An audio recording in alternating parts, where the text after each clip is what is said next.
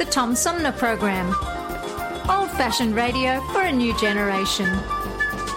Oh, it's always a pleasure to be with you, Tom. You know that. Yay, Tom! I love it in Flint! You're very astute, Tom. Tom, easy question. I'll debate Andy Dillon on your show. Well, that's a very good question. Hello, darling. This is Elvira, Mistress of the Dark, with Tom Sumner. I'm all right, Tom. How are you? You lucky day, Mr. Sumner. Ciao, Tom. How are you today? That's a good question. Hi, this is actor, comedian Joe Napodi, and you're listening to the Tom Smothers. I'm sorry, what's his name? Sumner. The Tom Sumner Program. Good morning, Tom. How you doing? Hey, at least I got the Tom part right. The Tom Sumner Program. Old-fashioned radio for a new generation. Hi, this is Gretchen Whitmer, and you're listening to the Tom Sumner Program.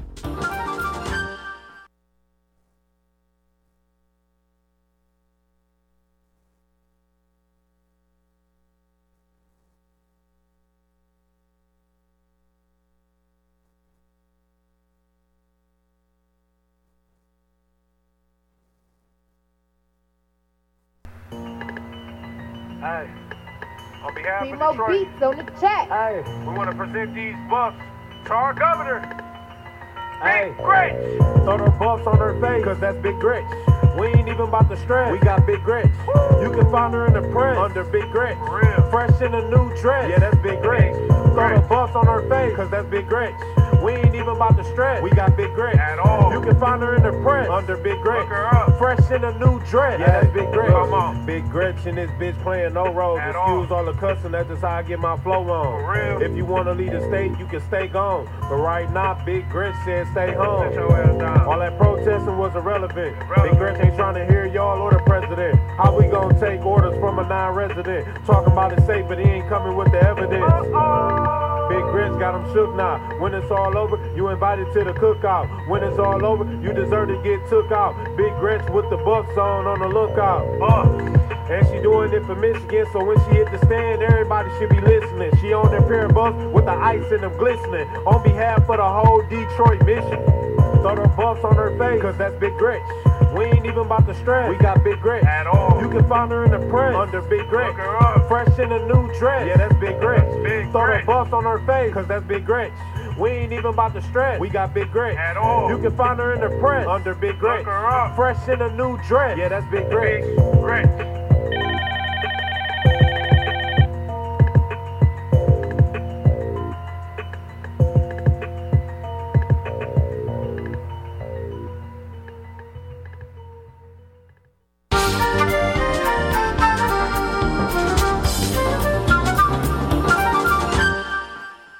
And welcome back, everybody, as we roll into the second hour of our 3-hour tour known as the Tom Sumner Program. We're going to shift gears and talk about something that as much as I'm not crazy about the phrase breaking news, it kind of is. It wasn't originally until the FBI moved into Mar-a-Lago here just in the last day or so. And we're going to talk about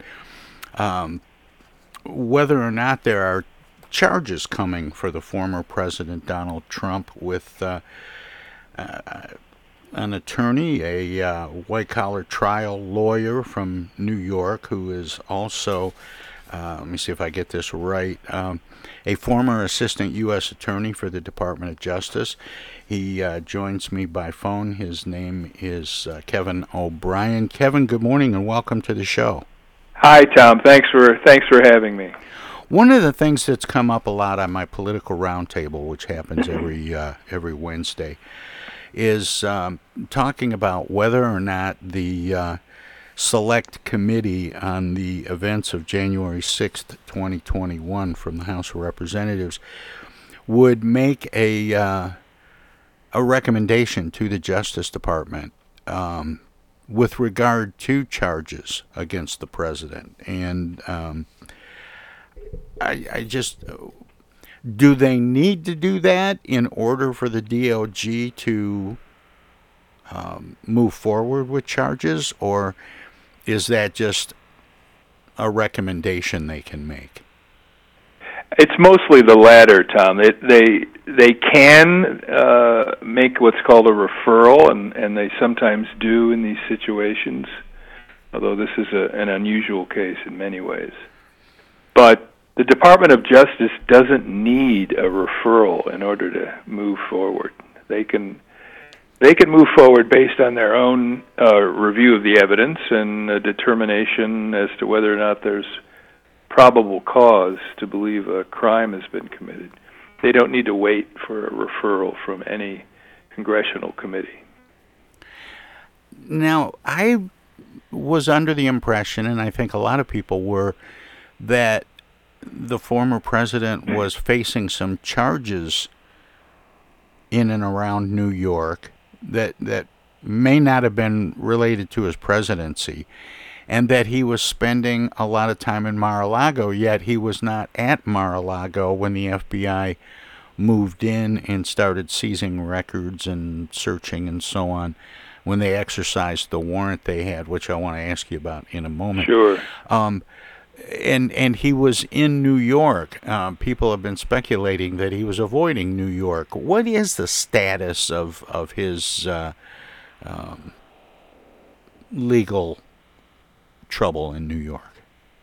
Well, there was a case, a criminal case, that for a while gathered a lot of headlines because there were several well-publicized litigations about the ability to enforce a subpoena against him. And those investigations were brought by the District Attorney of Manhattan, which is a state position, not to be confused with the Department of Justice, which is federal.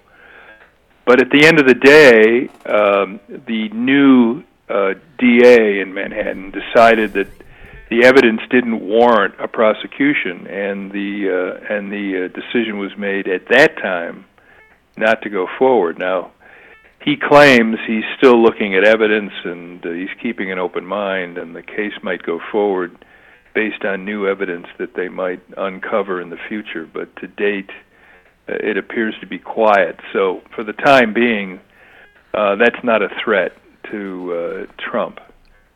Kevin, there have been people speculating as to whether or not President Biden would pardon the former president, much like Gerald Ford did for Richard Nixon back in the 70s.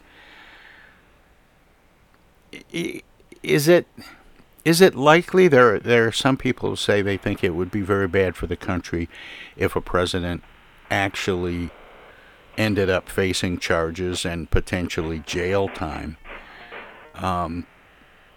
What do you think is likely to happen there? Because there really isn't any precedent for this, is there? Right, there isn't a precedent. And I should point out we're a long way from that road. Several things have to happen. First of all, there has to be an indictment. That doesn't stop people on Fox and CNN from speculating, though, Kevin. Right. It's possible to get a blanket pardon. Generally, I think Trump gave a few of those out himself on his way out the door. But usually, it's in response to specific charges being brought, and sometimes it's in response to a conviction. Indictment is brought, trial is held, or the defendant pleads guilty, and there's a sentence, and the sentence is imposed, and then, and only then, is a pardon sometimes issued. That's generally how it's done, and we're obviously a long way from that point. But you're right, the pros and cons are difficult. You could say that pardoning him would put this matter behind us. Would it, though? Who knows? But it would help. Well, but that was the hand, rationale that Gerald Ford used. Correct.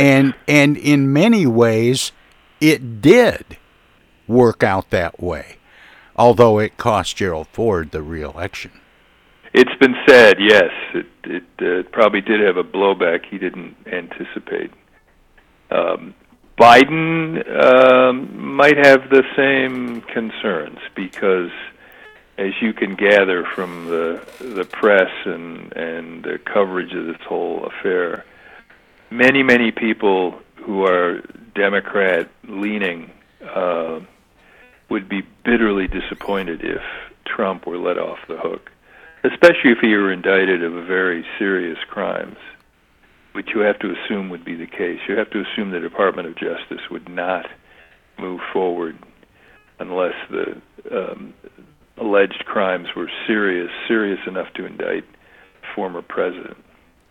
Do you have a sense for how the FBI was able to get a warrant to go into Mar-a-Lago, which, of course, the former president referred to often as the Southern White House? Right. They did apparently execute the search warrant in his compound, sometimes described as his home, which included his personal safe, his office, other places. That's pretty sensitive. That's a pretty sensitive location, especially when you're talking about a former president.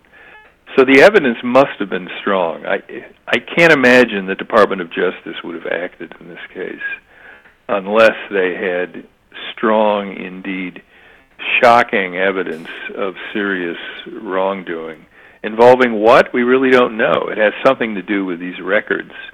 Yeah, this is not just about record keeping. This is about something else. 12 or 14 cartons of documents, which many of which have been suspected of being top secret. And how unusual is that for a former president to have documents that might be considered sensitive, especially when plans are being made for presidential libraries and museums and so on? Well, the National Archives folks, who are the people in charge of this kind of thing, say it's very unusual. Usually the presidents leave the files of the White House and the executive branch in good order, and what Trump apparently did was just take 14 or 15 boxes. The archives folks reached out to him. They went out and had a meeting. They took some materials back, but I've read that they weren't satisfied with the arrangement that was voluntarily reached, and apparently believed that some important documents were held back by Trump. Now, what those documents are, sitting here, we have no idea. But again, these documents would have had to have been significant, perhaps from a national security perspective. Perhaps this involved the transfer or possible transfer of documents to third parties, even people or countries who would be classified as not friendly to the United States. Something along those lines. I'm only speculating now, but it had to have been a serious matter, not just a bookkeeping issue where, gee, the archives people say they're entitled to the documents, and Trump says, no, they're mine. That by itself wouldn't have triggered something like this that happened last night.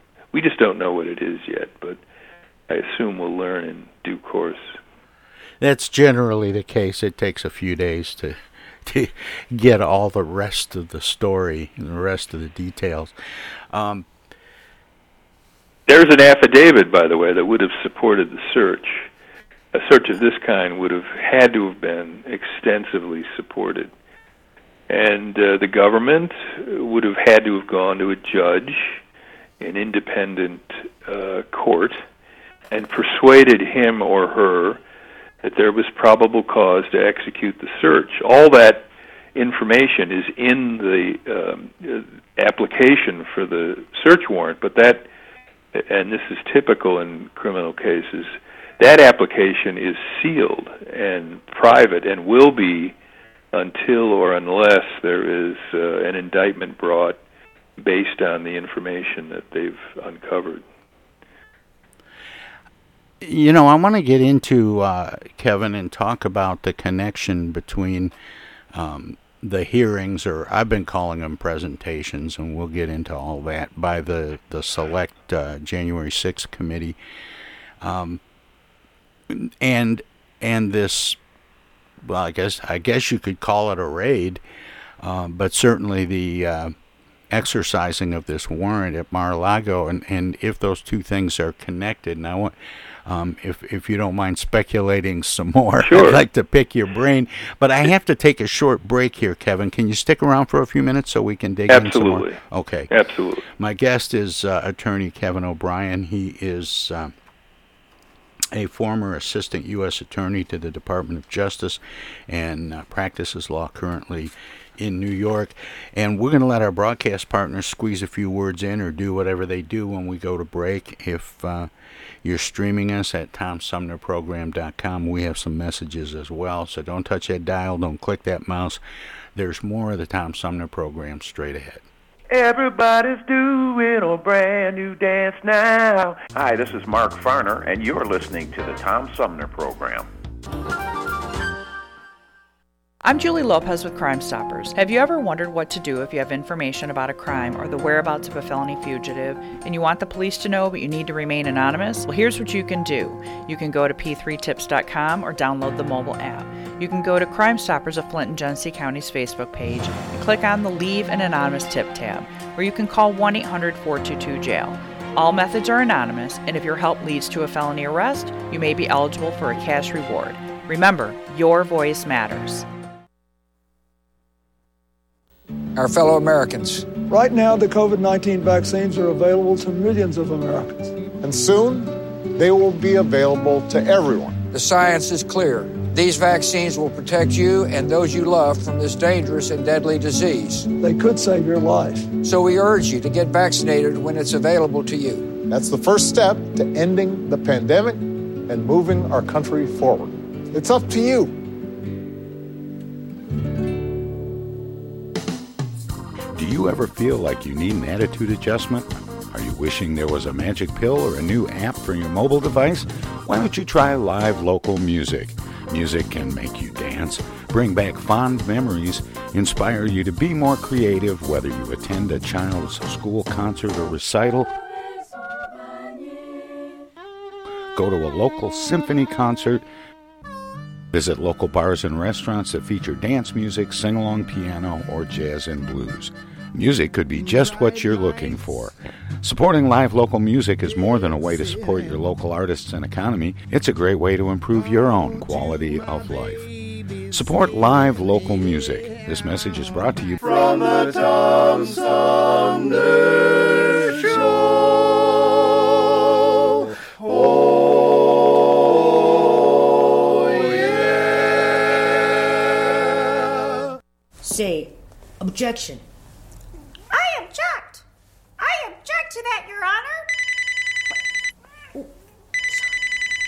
Oh, hi, Mom. What's up? Dana, what are you doing? Oh, just Attorney General stuff. Listen, I have a legal question. What is it, Mom? I just got a call from the water company. Apparently, your father has not been paying the bill. I guess they're going to turn the water off because we owe more than $1,000 now.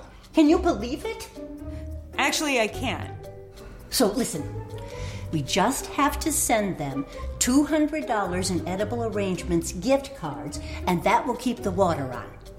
Now, here's the legal question. What is the website for Edible Arrangements? Mom, it's an imposter scam. Imposter scam. Is that .com or .edu? No, the call was a scam. Scammers will pretend to be a government agency or a utility company or someone else you might do business with. A big red flag is if they tell you that you can pay them using gift cards. So when in doubt, ask for the information to be sent to you in writing. And never give a caller or someone you don't know your personal information or your money. If you do suspect an imposter scam, report it to my office at mi.gov/agcomplaints. Okay, all right. And Dana, where do I file a complaint that my daughter hasn't visited in over a month? Does your office have a website for that? Okay, Mom, I'm hanging up now. I'm Michigan Attorney General Dana Nessel. Visit mi.gov/agcomplaints for your connection to consumer protection. Hi, this is Deb Cherry, Genesee County Treasurer, and you're listening to the Tom Sumner Radio Show. Hey, welcome back, everybody. We continue our conversation with former Assistant U.S. Attorney to the Department of Justice and white-collar criminal defense attorney Kevin O'Brien.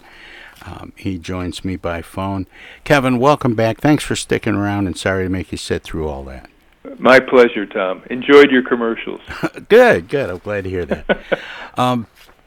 But let's talk about a DOJ indictment. A lot of people are wondering where these hearings are led, especially in the wake of 2 failed impeachment attempts against Donald Trump.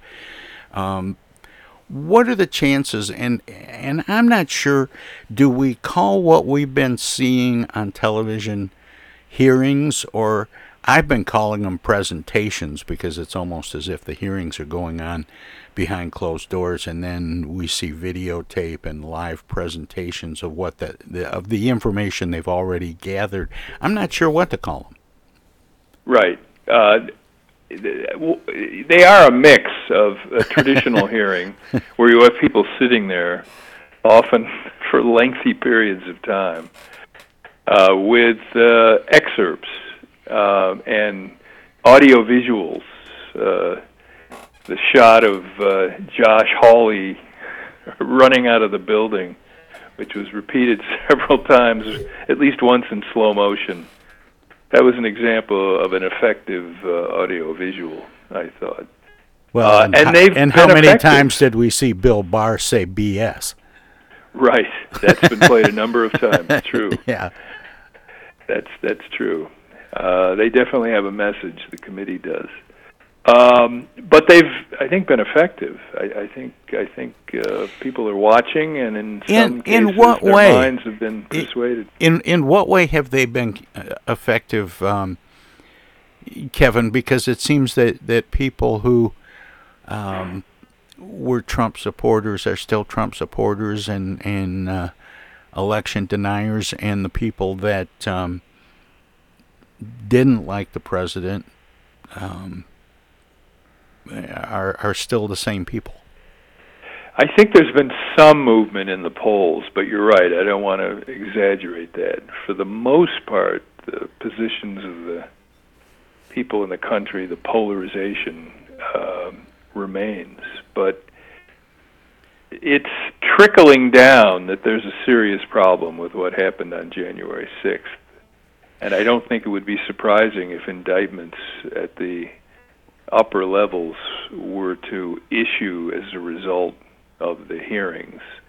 And in was a way, it significant that a number of the people we saw testify were Republicans and or people who served in the Trump administration? Yes, and I think that was an attempt made by the committee, again, to try to reach out beyond the diehard Democrats in the audience to other people, particularly independents. Dyed-in-the-wool Republicans may not change their view, but there is a large group of semi-affiliated or independent voters that I'm sure the committee would like to reach, and I think they're having some effect in that sector. Be that as it may, they don't decide whether anyone gets indicted. We should be clear about that. They can make a referral, as we've discussed, which is not binding. It's just a recommendation, as you called it. And it's up to the Justice Department to decide who, if anyone, gets indicted, whether for this, the January 6th affair, or what's going on with the records. And again, we don't know much about what is going on. But it's a question for a grand jury. And once you talk about a grand jury, you're on a whole different world, because the powers of the grand jury are so great. They can compel people to testify. They can gather documents from anywhere in the United States under a compulsory process. they can move things along in a way that no congressional hearing can do. Congressional subpoenas are often ignored. We know that in this case, but a grand jury subpoena is not ignored. Do you think the FBI search at Mar-a-Lago is connected to the work of the January 6th committee in any way, or are there two different things going on here at the same time? That's a good question. I think there are different things going on. It's my understanding that... I kind of do too, but of course, Kevin, we're just speculating. Right. We don't. You're absolutely right. But it's my understanding from news accounts that the dispute over the records predates by quite a bit the affairs of the January 6th committee. Nevertheless, there could be an indirect connection in the following respect. One thing the committee's done is acted as a magnet for people with information to come forward. Best example, of course, is Cassidy Hutchinson, who's a loyal Republican aide and then became the star witness against her former superiors. If people like that come forward with information, that could very well have aided the Justice Department probe into what happened with the presidential records. Just a possibility. I have no evidence for it, but generally where there's smoke, there's fire. One thing I want to get you to comment on, because you've used the phrase diehard Republicans a couple of times, if a diehard Republican and a diehard Trump supporter are the same thing. That's a little bit off my reservation. Not a political expert, but it's certainly the case that the most vocal Republican partisans these days are also Trump supporters. There are, of course, people that claim loyalty to the Republican Party who are anti-Trump, or at least non-Trump, let's say. And of course, we're talking Liz Cheney being a good example. But and Kinzinger, Mitt Romney, right? And there are a few others. About 10, I think Trump supporters. Yeah, in Congress, you're right. Not that many. You can count them on two hands. You're right. What does Trump do at this point to defend himself? What does he have? Well, from a legal point of view, he needs a good legal team. That's not Rudy Giuliani? It's not Rudy Giuliani. I can say that with some assurance, since he's compromised himself, among other reasons. But he needs a good legal team, and they need to get in there and start having discussions with the Department of Justice. What is this about? You're talking about a former president. You're talking about the execution of a search, what Trump called the other day a raid on his home. How can you justify this kind of behavior? Tell us what's at stake. Tell us what documents you have. Tell us what we can do to clarify the situation. You don't want to make a mistake when you're talking about indicting a former president. And try to get a dialogue going that way. It's going to be very hard. The other thing Trump is already doing, this is not legal at all, but he's already out there trying to turn himself into a martyr as a way of furthering his political fortunes. Presumably, if he wants to run next time, he's going to have to use this to generate popular support and also raise funds off of. And he's started that process already. And there he doesn't need much help from lawyers. He's very adept. And we've seen that already in the statements he's made. What can we expect going forward? Are we going to see more hearings? And is the DOJ likely to, or the FBI for that matter, I'm thinking of the Comey days, have a press release and or a press conference and share what they learned? That was the Comey era, and it was it was unfortunate. The FBI shouldn't be in the business of holding press releases until and unless there's an indictment.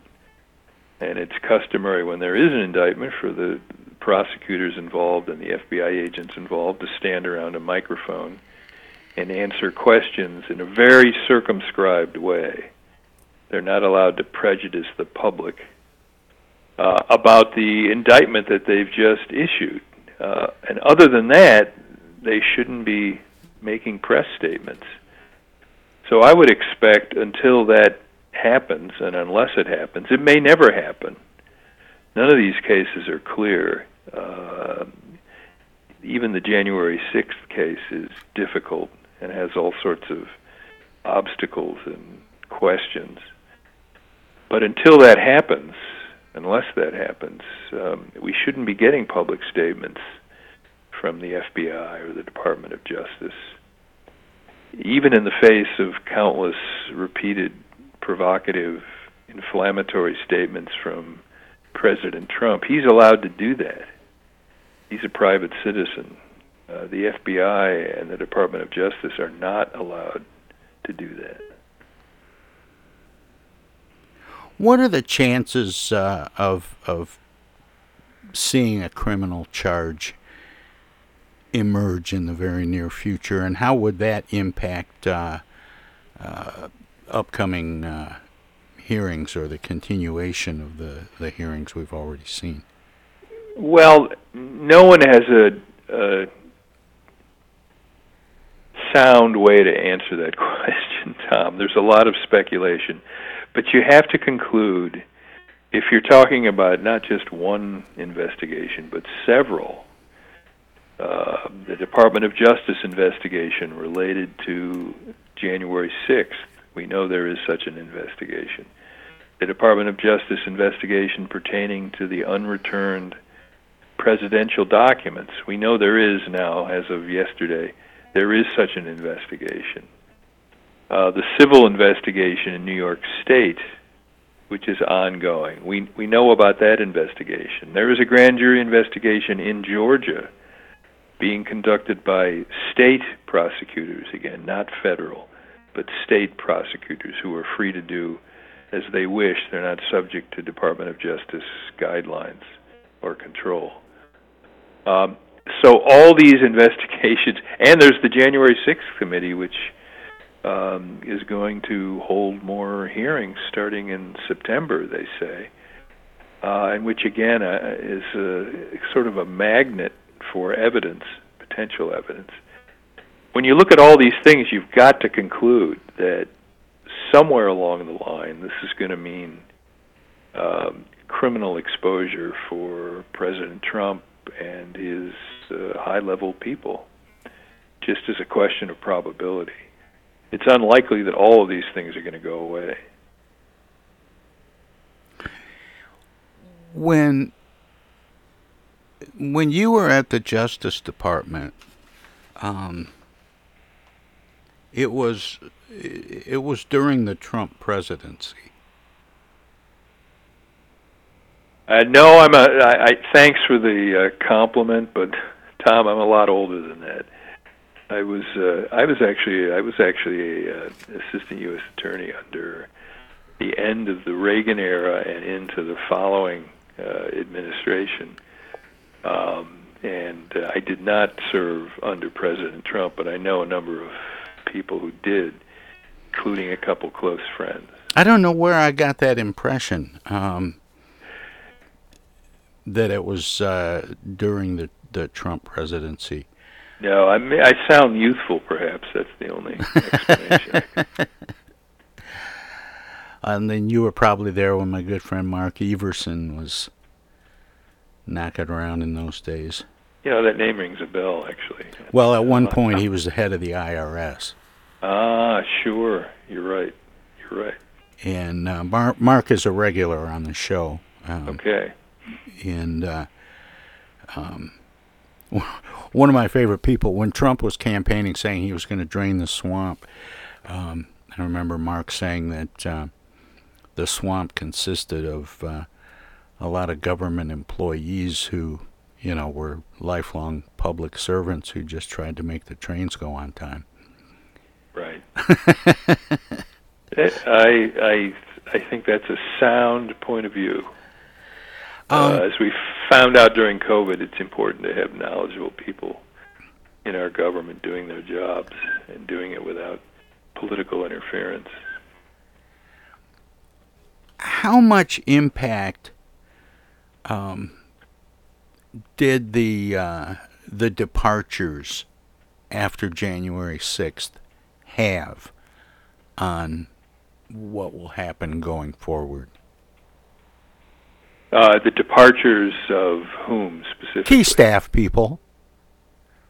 People from the communications office, people from the Department of Justice, some of the higher-ranking officials. I'm thinking even a couple of cabinet members.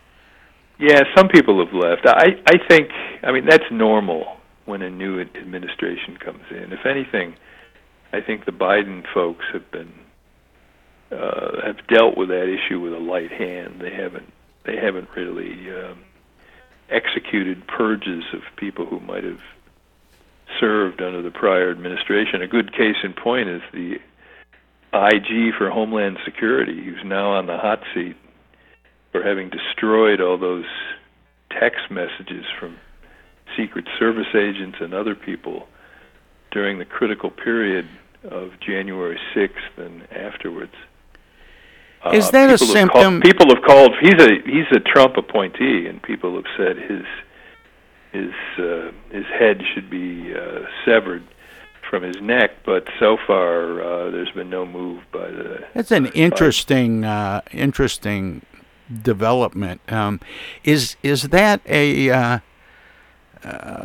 consequence of the technology that we have now?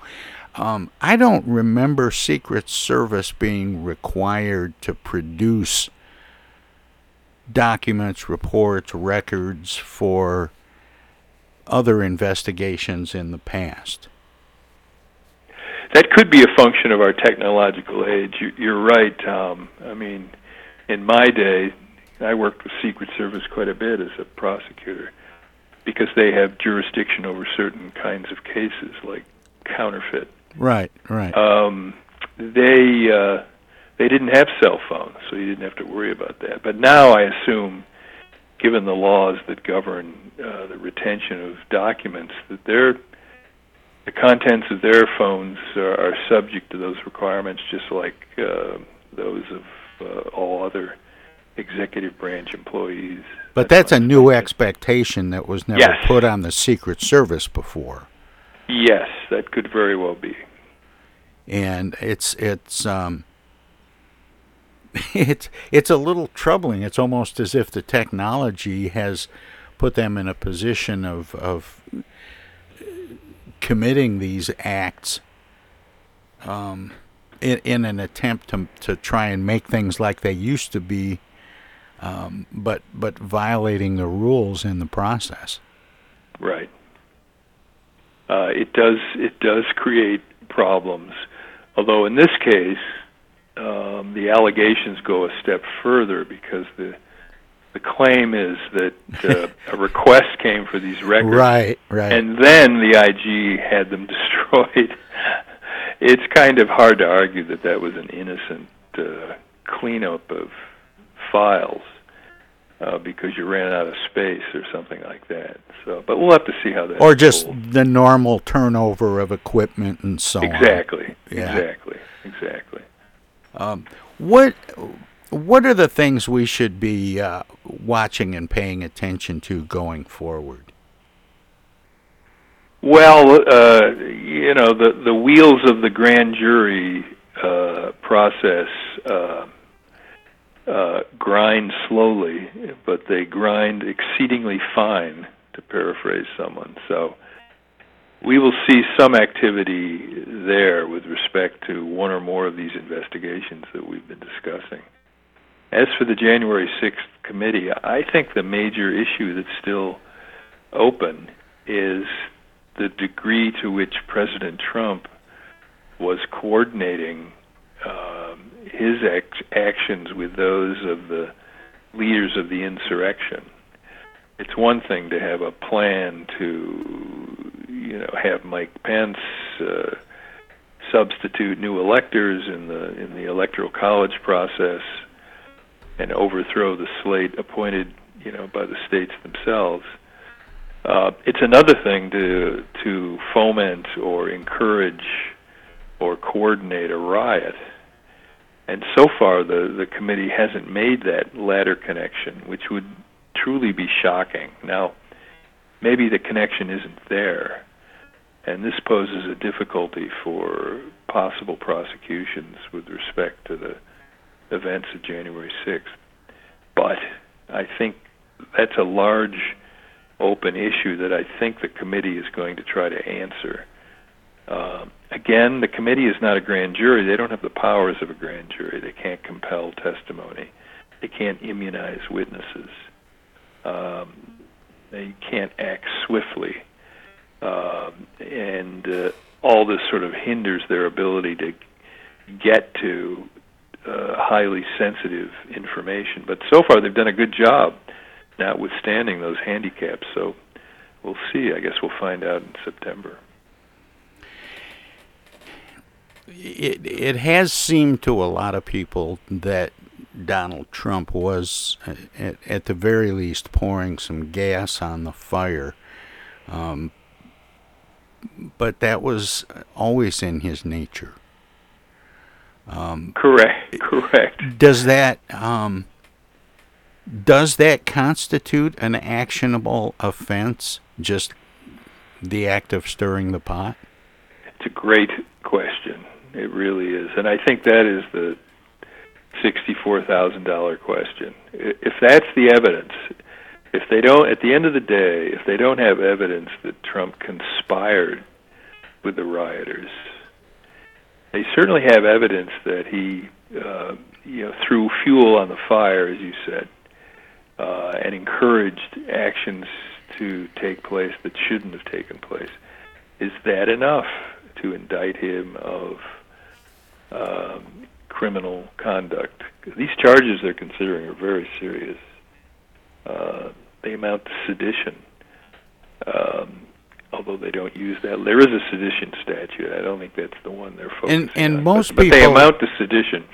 And most people refer to that as punishable by death. What are the punishment options? Well, I don't think death is one of them. We're not talking about treason here, which is aiding and comforting the enemy. We're not. That's off our plate. But these are serious federal statutes, and I think they're punishable by up to 15 or 20 years in prison. Well, Kevin, we're going to have to leave it there for now. But I hope you'll come back and talk some more about this, especially as events unfold. My guest is Kevin O'Brien. He is a partner with Ford O'Brien Landy LLP in New York, a white-collar trial attorney. Kevin, thanks so much for spending this time with me this morning. Tom, thank you. It was a great discussion. I enjoyed it. All right, take care. Bye. And with that, we'll have more of the Tom Sumner program, but first we're going to let our broadcast partners squeeze a few words in or do whatever they do when we go to break. We'll be right back. Hello there, citizens.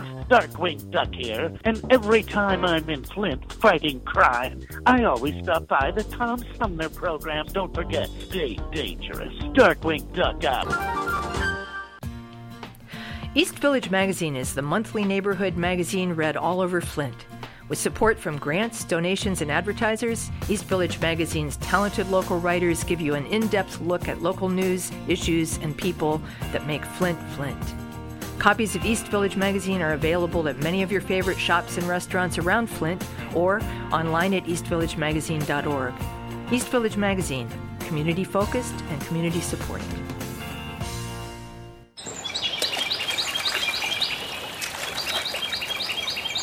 Imagine a journey down a picturesque riverway.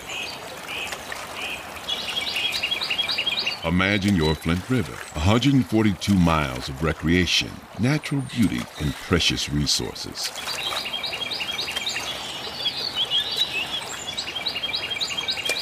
The Flint River is a vital resource that is available for all to use and enjoy.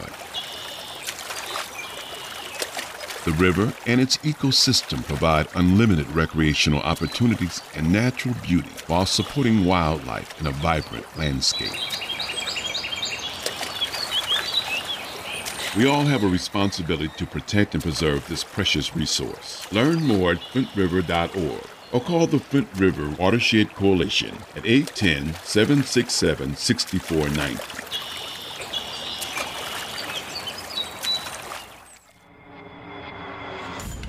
The Tom Sumner Program plays host to the best political roundtable on radio every Wednesday from 10 a.m. to noon. Armchair Politics features great commentary and analysis about the headlines from local, state, and national politics with an alumni of world-class pundits, plus quotes, tweets, and those weird and wacky stories we call the X-Files. If it's Wednesday, catch Armchair Politics on the Tom Sumner Program. Cloth or disposable? Paint or wallpaper? Yellow or green? Babies come with lots of decisions. Crib or bassinet? Rocker or glider? So when it comes to protection against diseases, go with the safest, most effective choice: vaccination. To protect your child against 14 serious childhood diseases like measles, meningitis, and whooping cough. That's why nearly all parents choose it. Stroller or carriage? Basketball or soccer? So get all the recommended vaccinations for your baby by age 2. For more reasons to vaccinate, talk to your child's doctor. Go to cdc.gov/vaccines or call 800-CDC-INFO. Justin or Justine. Immunizations help give you the power to protect your baby. A message from the Centers for Disease Control and Prevention. Hey, why are we stopping? We're going to be late for the show. Mom, Dad, we got to get gas.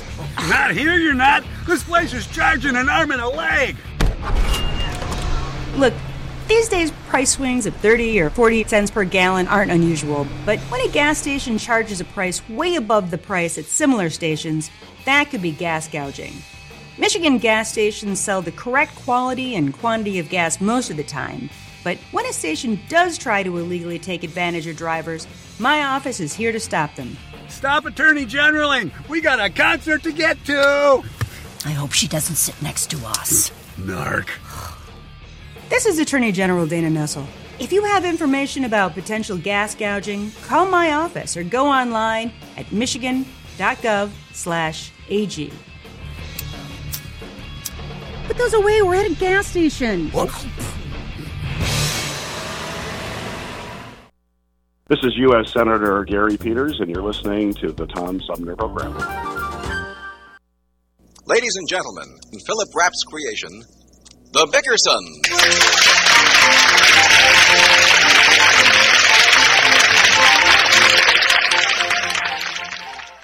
Like most married women, Blanche Bickerson is a romanticist.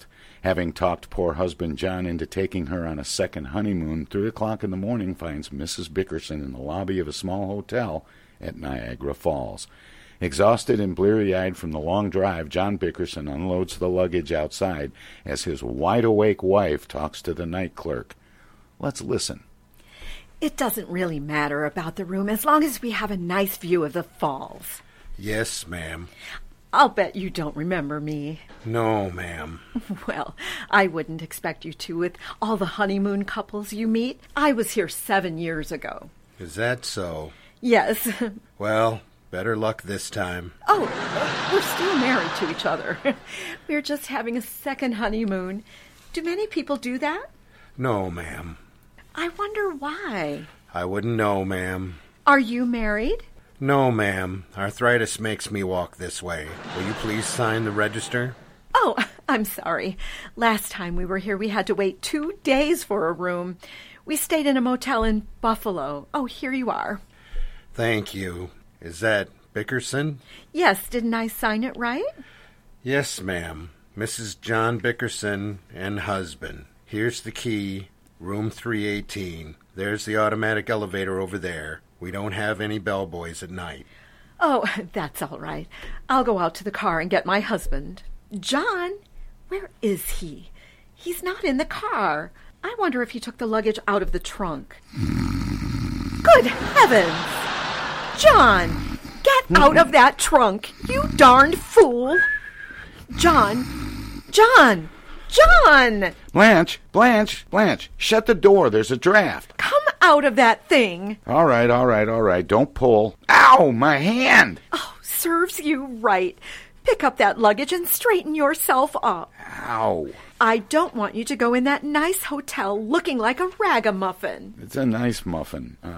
Grab a couple of these bags, will you, Blanche? No! It wouldn't look right on our honeymoon. Come on! Oh, my back. Where's the bellboy? We don't have any at night. Are you the clerk? Yes, sir. Where's the register? I want a room with a bed. I've already signed it. You've got a room. Good. Where are you going to sleep? Come on, John. Stop dragging your feet. I just drove 2,000 miles for a second honeymoon. Lead me to my room. You had to talk like that in front of the clerk. Oh, let me sleep, will you, Blanche?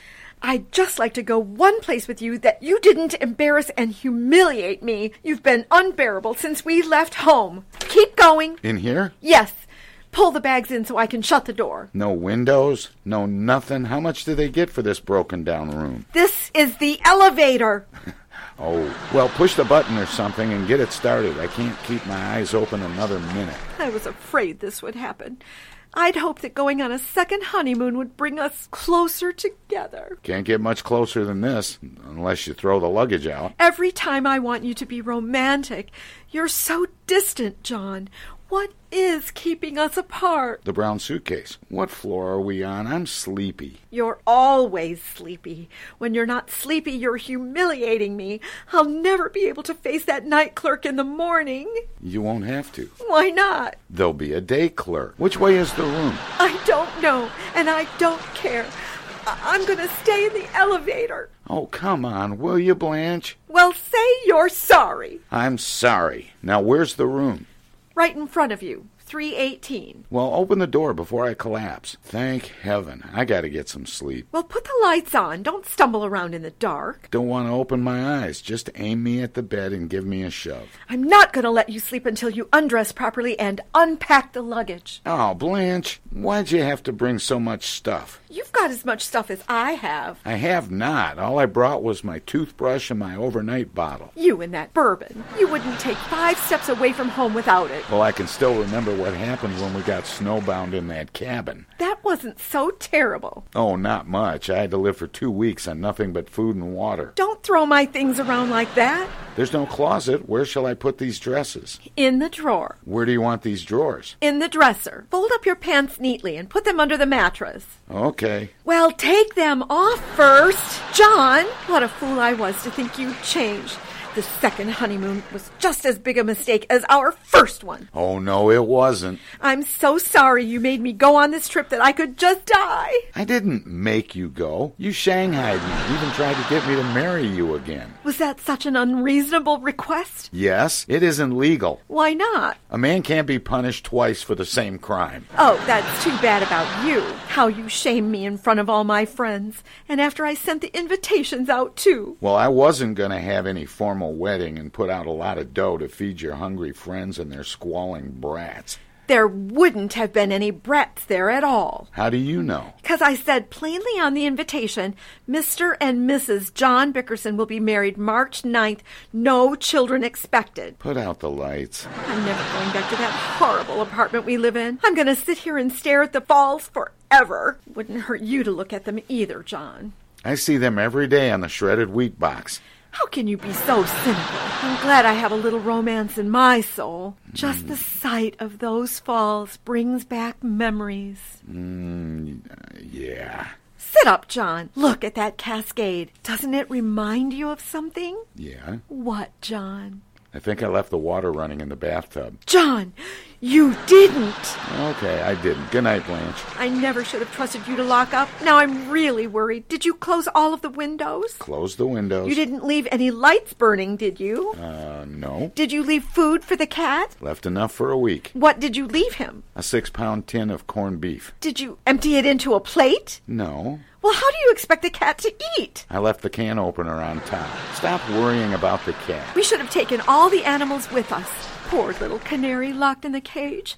Cat can't get out of the house. And who is going to feed the goldfish? Oh, I'll bet they're terribly unhappy. Oh, they're not unhappy. They're having a fine vacation. They are not. They are, too. When I left, the cat was fishing. Fishing? Where? In the goldfish bowl. He was using the canary for bait. John Bickerson! Oh, go to sleep. The canary and the goldfish are fine, and I wish the cat would drop dead. Don't talk like that. I love that cat. When I get home, I'm going to enter him in a cat show. What for? He couldn't win anything. Maybe not, but he'd meet a lot of nice cats. Go to sleep, will you, Blanche? I'm not sleepy. Why don't you sit up and talk to me? Blanche, people don't talk at 4 in the morning. You talked until 5 o'clock on our first honeymoon. You kept reciting poetry and telling me how beautiful I was.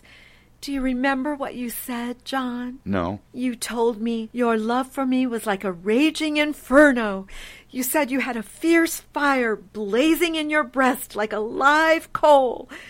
What happened to it, John? It's only a clinker now.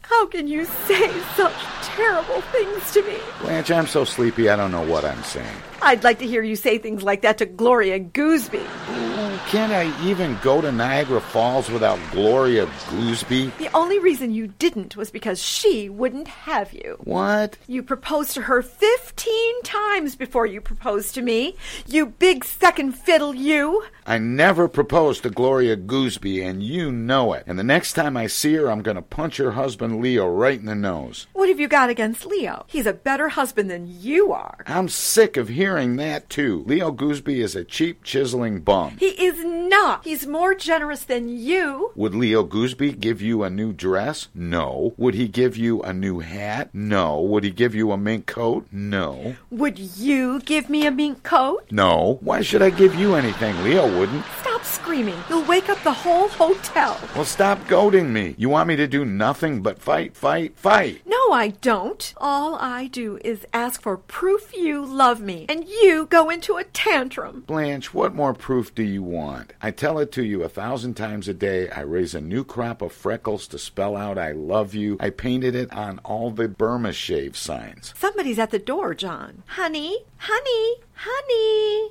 Honey! Madam, this is not a beehive. It's my bedroom. What are people wandering around in the halls this time of night for? Broken down hotel. Don't be so crabby. It's probably some nice little bride who can't find her husband. Maybe he's lost. He isn't lost. He's hiding. Put out the lights, will you, Blanche? I've got a vile headache. Nobody told you to yell your brains out. Good night. If you just stand here and look at the falls for a few minutes, your headache will go away and you'll sleep fine. Where does all that water come from? I once read it goes over at the rate of 346,000 gallons a second. John? Yeah? Are the falls higher on the American side or on the Canadian side? I don't know. I'll have to find out in the morning. What a majestic spectacle. I'm convinced there's nothing in the world like Niagara Falls. Except you, Blanche. Really, John? Why do you say that? 'Cause you never dry up either. Good night, John.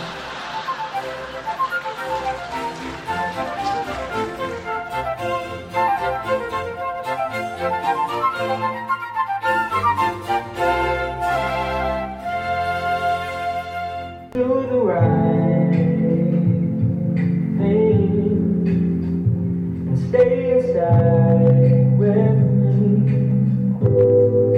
You might just save a life, or 2, or 3, or 4, or maybe 5. Let's save lives. Are we crazy, baby? This isolated life ain't all that bad. Are we lazy? Maybe, but it's a welcome change of pace from the madness. Are we crazy? Maybe, this isolated life ain't all that bad.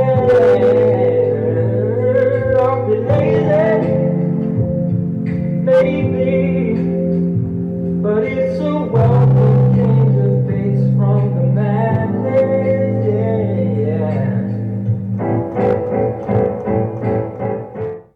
Hi, I'm Alexander Zonjic. Don't touch that dial. You're listening to Tom Sumner.